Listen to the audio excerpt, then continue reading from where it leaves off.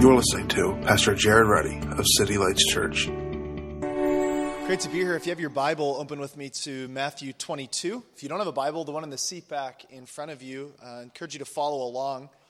Great to be here this morning on Resurrection Sunday. It's important that you know, in case you're not here regularly at church, is that the resurrection is not something that we just talk about once a year. This isn't just kind of something that we rush past and then go on to other things in Christianity, but the resurrection is the centerpiece and really what holds Christianity together. I want to say this: Christianity is not the right religion. We have a tendency to view Christianity as if we're just offering the right religion in contrast to other religions that are wrong. While we can make truth claims as Christians, the primary thrust of what we're trying to say is not just, this is right religion. What we're trying to say is that God in Christ has ended, deconstructed, exploded the whole idea and concept of religion. What I mean by that is that Jesus says this, that I am the way, the truth, and the life. He doesn't say, if you follow me, this is the way. He says, I am the way, that Christ himself is the way.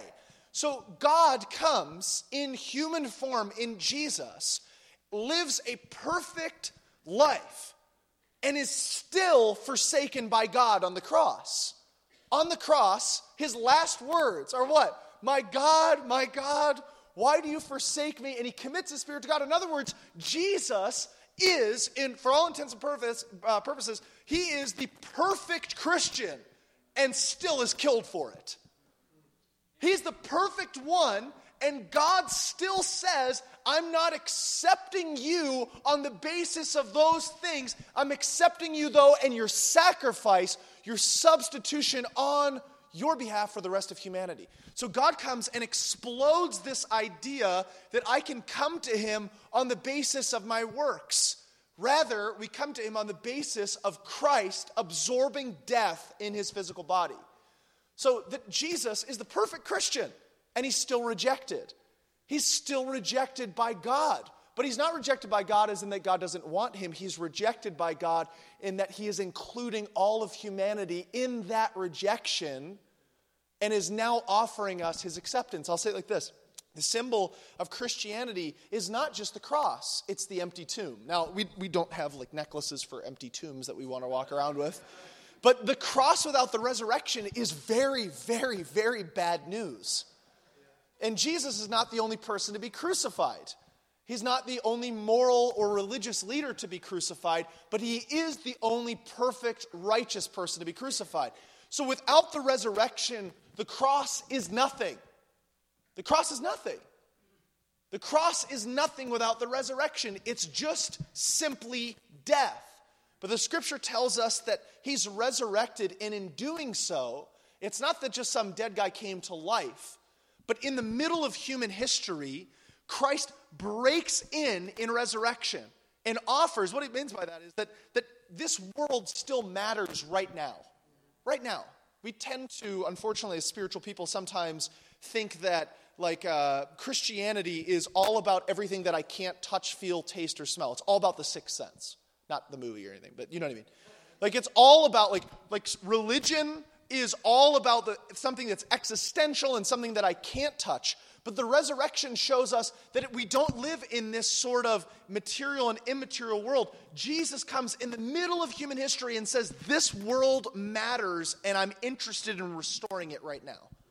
So Jesus, it sounds odd to think about the cross in that way, but Jesus is the perfect Christian, and he's forsaken by God. But he's not forsaken by God permanently. The scripture tells us that after 3 days, he rose. So Matthew chapter 22, how many people are there? Okay, that didn't work. All right. Matthew 22, look to the person beside you and say, you're invited. I know no one's going to do that, so try that again. Matthew chapter 22, this is a beautiful story. There's a parable of a wedding feast, and I love this text. The scripture says that Jesus tries to explain what the kingdom of heaven is like. And he likens it unto a wedding feast. Now, it's important to know that when he says the kingdom of heaven is like, Jesus is not describing heaven here. So much of spiritual people, spiritually minded people, or Christians for that matter, tend to equate Jesus' message primarily about escaping this world and going to be with him in heaven. That is not what Jesus teaches us about. If you place faith in him, you have hope as his Savior, you will spend eternity with God in heaven. But that's not what Jesus speaks about. Sometimes I get around Christians and they really make me nervous because it sounds incredibly strange. It's almost like they have this fascination with dying. Almost like, I can't wait to die. And it's like, well, I kind of want to live right now. And I understand that what's to come is greater. But when Jesus describes the kingdom of heaven, he's not talking about heaven out there. He's talking about how God's activity in this world takes place now, in the here and now. What does heaven on earth look like? He describes it like this. There's a king who sends out a wedding invitation for his son, a feast for his son. Verse 3, and his servants called to those who were invited to the wedding feast, but they would not come. And again he sent out servants, saying, tell those who are invited, see, I prepared my dinner, my oxen, my fat calves have been slaughtered, and everything is ready. Come to the wedding feast. Verse 5, but they paid no attention and went off, one to his farm, another to his business, while the rest seized his servants, treated them shamefully, and killed them.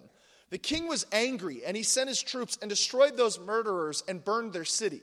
Then he said to his servants, the wedding feast is ready, but those invited were not worthy. Go therefore to the main roads and invite to the wedding feast as many as you find. And those servants went out into the road, and they gathered all whom they found, both bad and good, so the wedding hall was filled with guests. Okay, so interesting. This king sends out an invitation to a feast. That God likens his activity on the world to a party, which is probably the most unspiritual imagery that you could tell, because most Christians, I'm sorry, but when you talk to them, it looks like you're foreclosing on their home when you're talking about Jesus. It's very serious. Thank you, Mike. Somebody got that. It's very overly serious that God is primarily concerned about our behaviors and if I'm treating people nice and this idea of a party and religious people, often it's religious people that hate to party. They hate to party. If you find someone that's really religious, they can't stand a good party. I mean, it just makes them nervous and upset. And some of you are already starting to calculate, well, what kind of party's there? What is he talking about, party? Is it right? You're the one I'm talking about, okay? Just relax, take a deep breath. So the kingdom of heaven is like a party. It's this invitation. It's this feast. And it's great. And he sends this out, but people reject it. They ignore it. They're not interested in the party. And there's two groups of people that get this invitation. And in the seats here today, as well as in our city, people receive this same sort of invitation. And the first type are the people that really don't care whatsoever. You could really give a rip about a free party. Like, who gives a rip about a free party? And it says that they're too busy, they go off to their business. They're too busy, frankly, being winners. They're so busy just making their career, taking pictures of their kids on Instagram and showing that their kids are better than your kids. They're so busy climbing the ladder, the career ladder, that they are winners. And when they get an invitation to a party, they look at it and they go, I don't have time for this because I'm not getting paid for this. It's free. It's stupid. I don't want to be there. I just don't want to be involved. Then the other response to this, so that's the religious response. The religious response says that if it's not something I do, I earn, I work for, I make it happen, then who cares about something that's free, that's celebrating somebody else and not me? Because religion at its core is always about celebrating us. And we might tack in the name of Jesus on it, lift our hands and stuff, but at the end of the day, we kind of like celebrate our spirituality, our works, our efforts, our energies, our ability to, so if something free is like, it's dumb, it's useless. So the other side of this, though, is that you have people that are not only religious, but irreligious, and they're angry at the invitation. I don't know, maybe you're here this morning and you're like that, or you have friends or family that are like that it's not only, maybe you just got drugged to church here, which I very apologize if somebody drug you to church. It's a terrible place to get drugged, but here we are. Might as well make the best of it now. Just jump in. So the irreligious response, though, is angry. And not only does it just say, I don't want to go to a free party. No, I'm angry and I'm going to kill you. I'm going to seize you, torture you, and kill you. And we have this sort of thing demonstrated in the new atheist movement. Someone like Richard Dawkins, who I'm not angry at whatsoever, but the guy's angry at everybody and everyone for no apparent reason. He's just angry. It's constant like, right? And it's almost this thing, it's like not only you're not allowed to go to the party, but I'm angry if you're going to go to the party. And it's kind of these two responses to God's invitation to us. Now, as you go on, this is interesting because sometimes the idea of judgment in our society and day, when we think about God, is a very uneasy feeling. Because you see this, that the king is angry in response, and he sends his troops and destroys the murderers and burns their city. Now, that kind of is like, hold on, what? That doesn't sound very nice. I'll say this. First, notice that no one is excluded from the kingdom of God that is not first invited. Number two, that God's judgment is not only righteous, but it is a form of grace. Now, I know you don't want to believe that, but let me say it like this. I have had friends and family members that are in relationships that the other person is leading them on, but never really makes the choice to be in love. You know what I'm talking about? Have you ever been there, done that, been around somebody like that? And the person's like, I love you, I just don't know if I'm in love with you. You're like, hold on, what? Like, okay, I don't speak that, whatever that language is. Now, when a person makes the decision and says, I'm sorry, I have to cut this off because this is not going anywhere, is that judgment? Yes. Is it righteous as far as our capacity as humans? Yes. But it's actually an incredible form of grace to seal a person's final decision rather than allowing them to hang out in limbo. And God's judgment towards humanity is not excluding people altogether. It's him inviting everyone and only making a final stamp on something, a decision of a person already made. You tracking with me? The idea of hell, the idea of God's separation and judgment is not God's anger towards people. God's anger, his wrath has been absorbed in Christ. Hell is only God's finality of putting on a person the decision that they've already made. I understand, I don't like it, but listen, if you're ever in a relationship for 2 years, 3 years, 4 years, 5 years, and you're like, can we do this? And the other person's like, I'm not sure if I'm in love. Then you'll understand that that's hell on earth. Going on. Scripture tells us this, that go therefore, I love this, into the main roads and invite to the wedding feast as many as you find. Then he says this, go and invite those both bad and good. Notice the intentional reverse of what that would be. You would think that God would invite the good, and if there's enough room, we invite the bad. But God invites the bad and then the good to show us that the gospel, the invitation to walk with God, is not to make good people better. It is to make bad and broken people whole. It's not to make good people better. Invite bad people into this wedding feast. Verse 11, watch this. Then the king comes and he looks at the guests and he says, there's a man who doesn't have a wedding garment.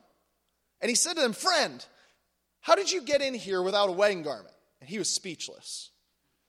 Then the king said to his attendants, bind him hand and foot and cast him out to the utter darkness. In the place there will be weeping and gnashing of teeth, for many are called, but few are chosen. Again, that's like, man, right when you started to feel like it's for the bad and the good, then you're like, hold on, what? Does anybody else feel that? Kind of that sinking disappointment the moment you see that? You're like, I started to feel God was on my side again. He was good. And then next thing you know, he's kicking people to outer darkness and binding hand and feet, which is a really uncomfortable position. So, nobody was paying attention to that. So, get him into outer darkness. Now, what's interesting about this, though, is that he asks him something interesting. Friend, where is your garment? Now, we can assume, very clearly, logic shows us, that in this text, if both bad and good and somebody sticks out for not having a wedding garment on, those wedding garments were provided free of charge. There was no cost to it. But yet somebody, again, tries to sneak into the kingdom of heaven on the basis of something that they earned, they provide, they do, something that they're wearing, and you stick out like a sore thumb, rather than both the bad and the good are all clothed together in the garments of Christ's righteousness. He says, friend, how did you get in here? You stick out. This is offered to all humanity, this invitation. Now, a few years ago, I was invited to a party. And long story short, it was probably the best party I've ever been to in my life. And you got there, you're like, wow. And I was expecting to be disappointed, and my mind was blown by it, and you know what I'm talking about. It was great. So I had an awesome party we were at. It was just an incredible time. Incredible time. And I left from that thing. Now, what's interesting is parties. Okay, how do I say this? When I met my wife, Erin, she is a party animal.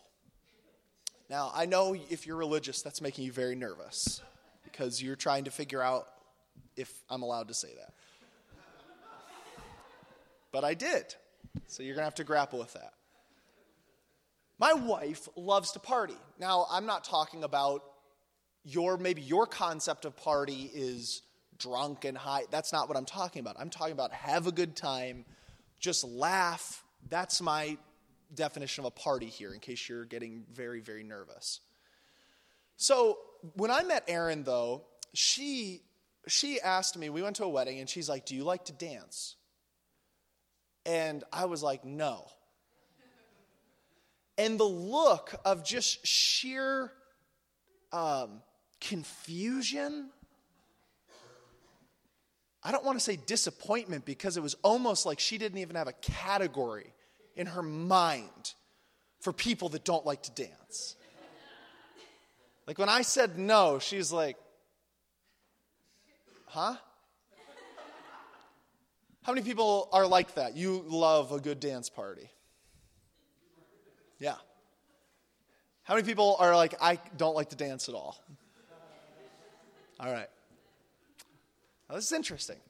So when Erin said that to me, do you like to dance? She didn't have a category for it. And I was stuck having this invitation, this beautiful woman who I knew I was in love with, asking me, do you dance and do you want to dance? And I'm like, I don't. And a few years prior to meeting Erin, I took this girl out and went to a dance, actually. And it was a kind of a dance party and stuff like that. And, she was like, do you dance? I was like, no.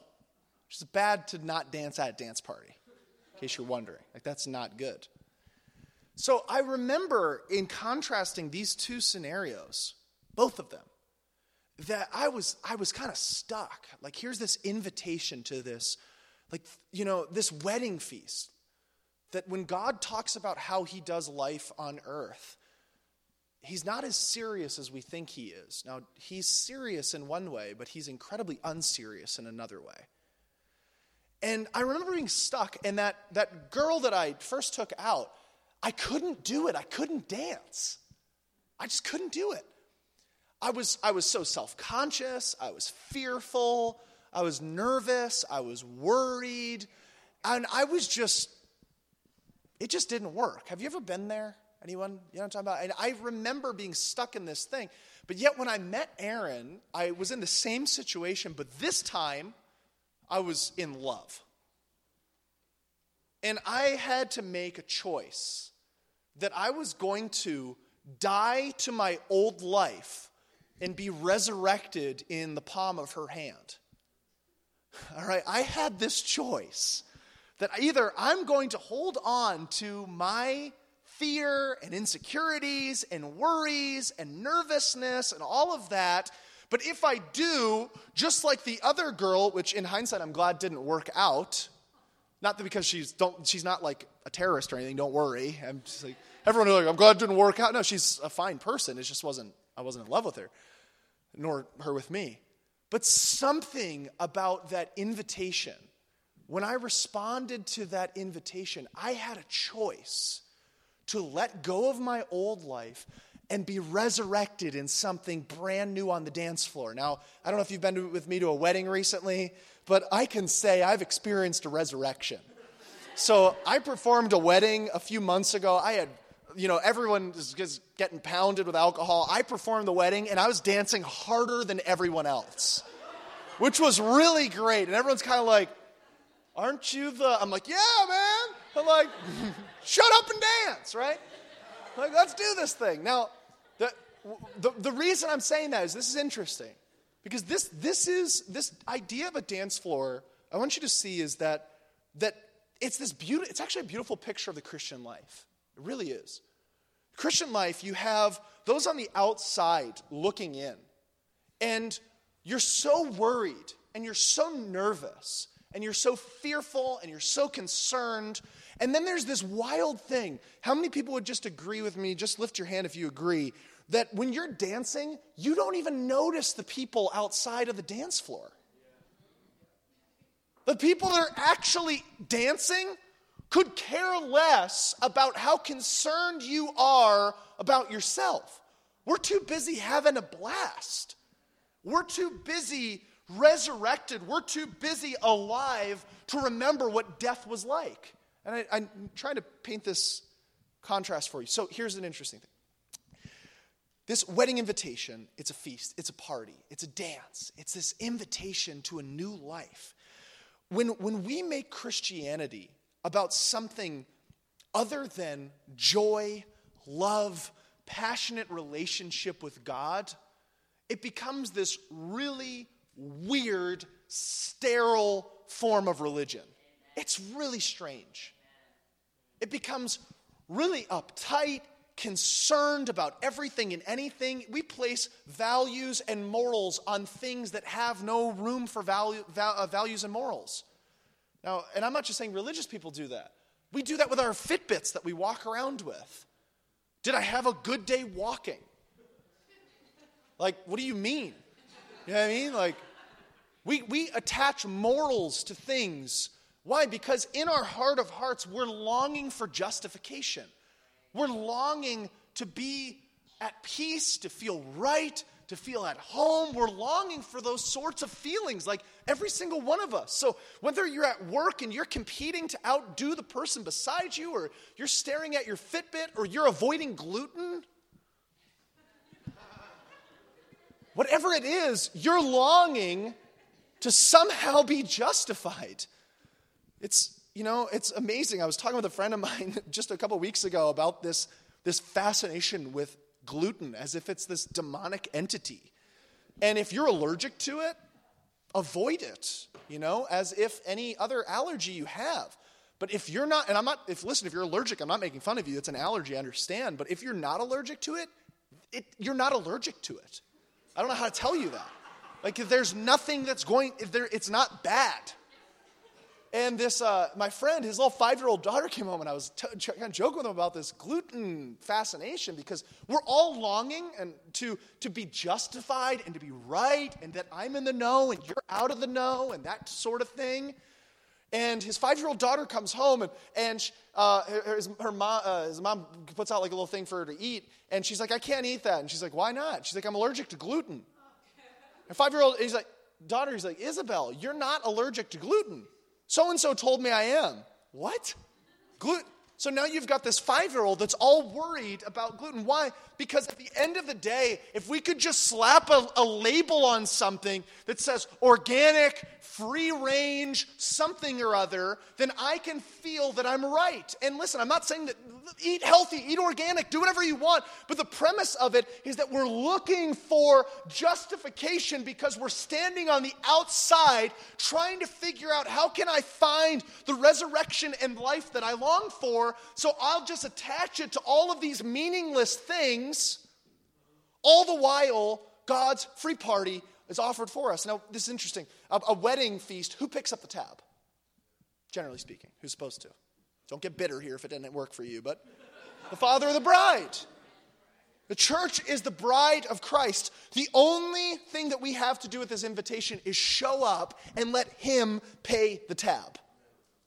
This is the picture of the gospel. This is the picture of grace, is that when we come to the Lord's table, which we're not celebrating today, is that we are drinking in and eating in of somebody else is paying the bill.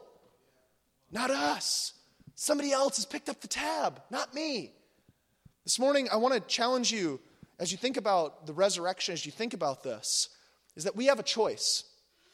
And sometimes I was talking to Jesse, I said, I think we're so nervous as Christian leaders. And I think Pastor Jesse does a wonderful job at this. But we're so busy sometimes trying to address behaviors without ever addressing the heart. We're just so busy trying to get people to be nice and play fair that we never really deal with the issue of the heart. But there's this wild thing. When I said yes to Erin, my yes to being married to her is a resounding no to so many other things. And as Christian leaders and as hearers of the gospel, sometimes we are so busy trying to say no that we build our relationship on what we avoid rather than walking into a newness of life. Let me explain it like this. So, I'm nervous to pick this up because I'm probably going to make a mess, but I'm going to go for it. Let's say, isn't that pretty? Beautiful. Let's just enjoy it for a second. Few of us, everyone else doesn't care. I think it's nice. Okay. I don't know why I pet the flower. It doesn't do anything to do that, but just work with me here. Let's say that this is a beautiful vase, or as those that are a little more high-cultured, vase or whatever, okay? Whatever, I don't even know if I cursed when I said that, but whatever it is, okay. Instead of something purchased at Wegmans. It's so beautiful, though. So if this is this vase, and I bring this thing home, okay? And Erin and I are living life. Erin's my wife, in case you're trying to connect dots there. This is a vase that's in our house. Now, does she want me to pick this thing up, which I'm not going to do? That would be a dramatic effect. And throw it on the ground. Does she want me to do that? No. No. Why? It's going to make a mess. It's maybe something she values. It's maybe something that she desires in the house. And it's important. It's important to her. It's just a vase. I mean, to you, this is just a lily from Wegmans, but to me, it's a vase.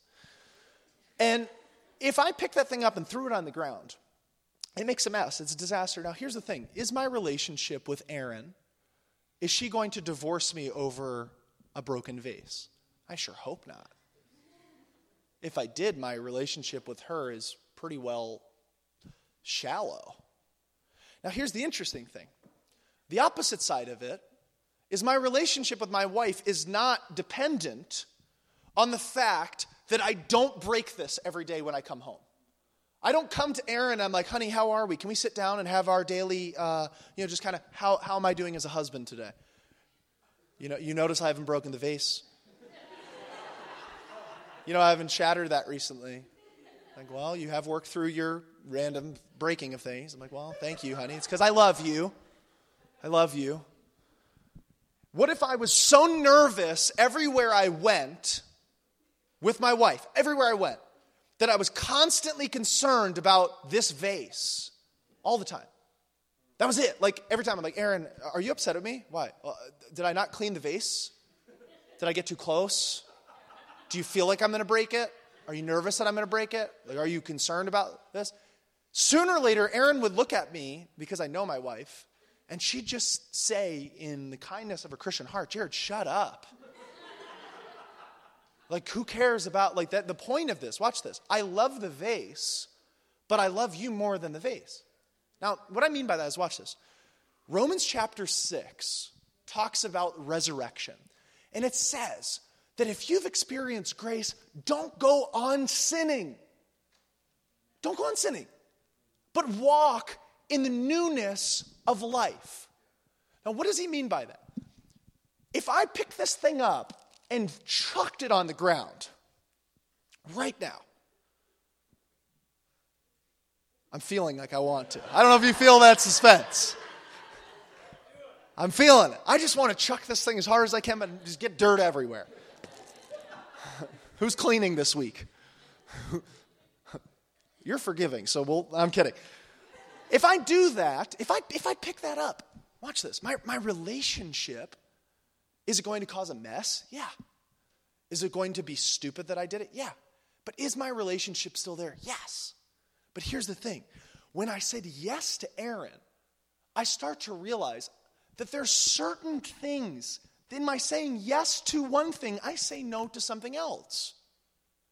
My yes to loving Jesus, my relationship with him is not built on saying no to everything. When I'm focused on saying yes to him, I'm not all concerned about these things like vases. I'm not concerned about, like when I said yes to Aaron, I don't have to constantly every day wake up and be like, I'm not going to cheat on my wife. I'm not going to cheat on my wife. I'm not going to cheat on my wife. That doesn't mean that there's not temptation or struggle or some sort of thing in the mind. But what I'm saying is this. That when I say yes to Jesus, when I'm resurrected with him, there's this new capacity for life. I hope this helps somebody. There's a newness of life on the dance floor that I'm so busy dancing with the person that I love that my relationship is not on the outside looking in, trying to figure out, am I right, am I wrong, did I break this, did I not break it, did I obey this, did I not obey this? I'm so captivated by the free invitation that I've died to an old life. I've said yes to a new one. I hope that helps somebody. Can I throw this now? I'm kidding. Everyone's like, do it, that would just be... I have to say, I've contemplated 3 times since I held that to accidentally pretend like it slipped. 3 times that went through my mind, but I chose not to. Okay. I'm growing in self-control. Closing thoughts. Watch this. Here's this invitation, this beautiful party, but it's free. And you either choose to come to it or you don't. And with that, the invitation inside of that thing, it comes with the righteousness. It comes with the garments. It comes with everything you need. Would you stand to your feet with me this morning?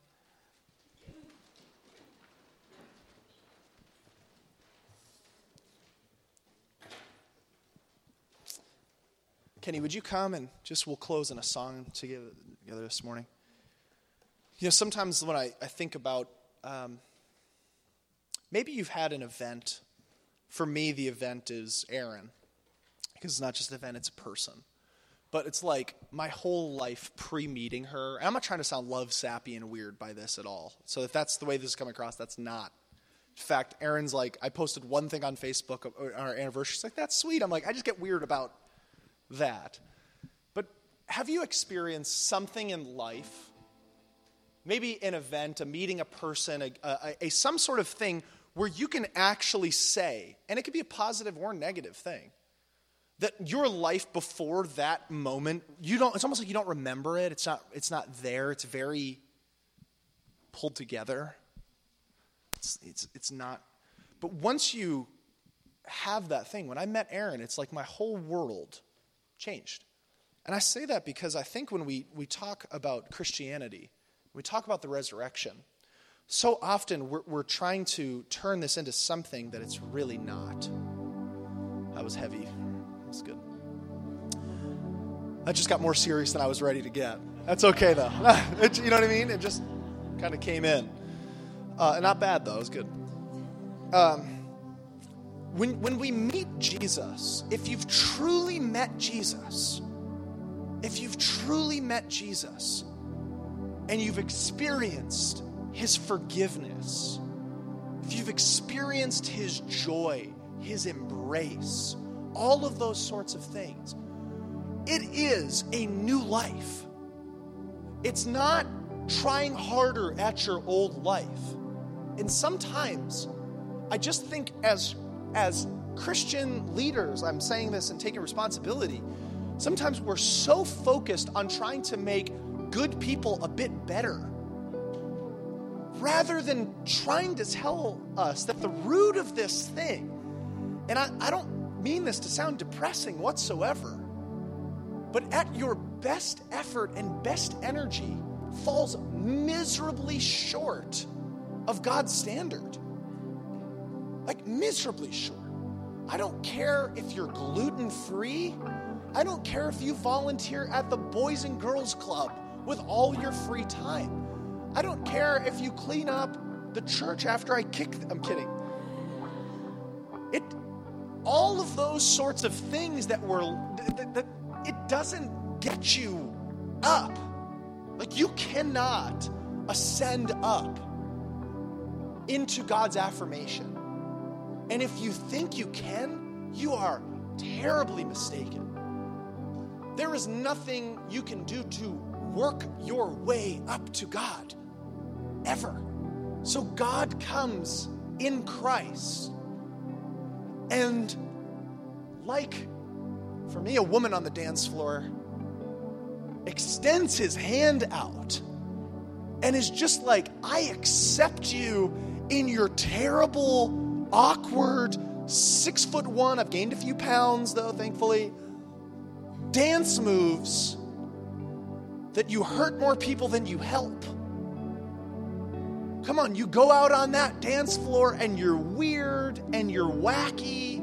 Is anyone better than a dance floor? Do you know what I'm talking about? You experience that moment of like, I am such a goof and you're so, at first you're so nervous about people looking at you. And instead of a person saying, clean up your dance moves, get yourself together, all you look into that other person's eyes is this unconditional love and acceptance. And you start to forget about your old ways and you come alive in something new. Now, if you don't dance today, you have no excuse after this. I'm kidding. Make up a different one. I hope I helped you this morning. I feel like this was very abstract, more so than I usually would be. But I want to encourage you to make a step right now in worship to Jesus. To surrender. If you're not a believer, if you're not a Christian, we want to engage with you and help you walk through that process. If you are a Christian, just join into God's dance floor. Join into the worship of heaven. Don't, like this, they're not a band here like playing at, sometimes I feel like it's like a wedding though. Like you got the music and a handful of us are jumping and moving and then a handful of us are kind of like not really interested. Can we do something that's going to be a bit uncomfortable? Would you lift your hands to the Lord right now? The scripture tells us. Isn't this like the awkward dance? Can you feel it?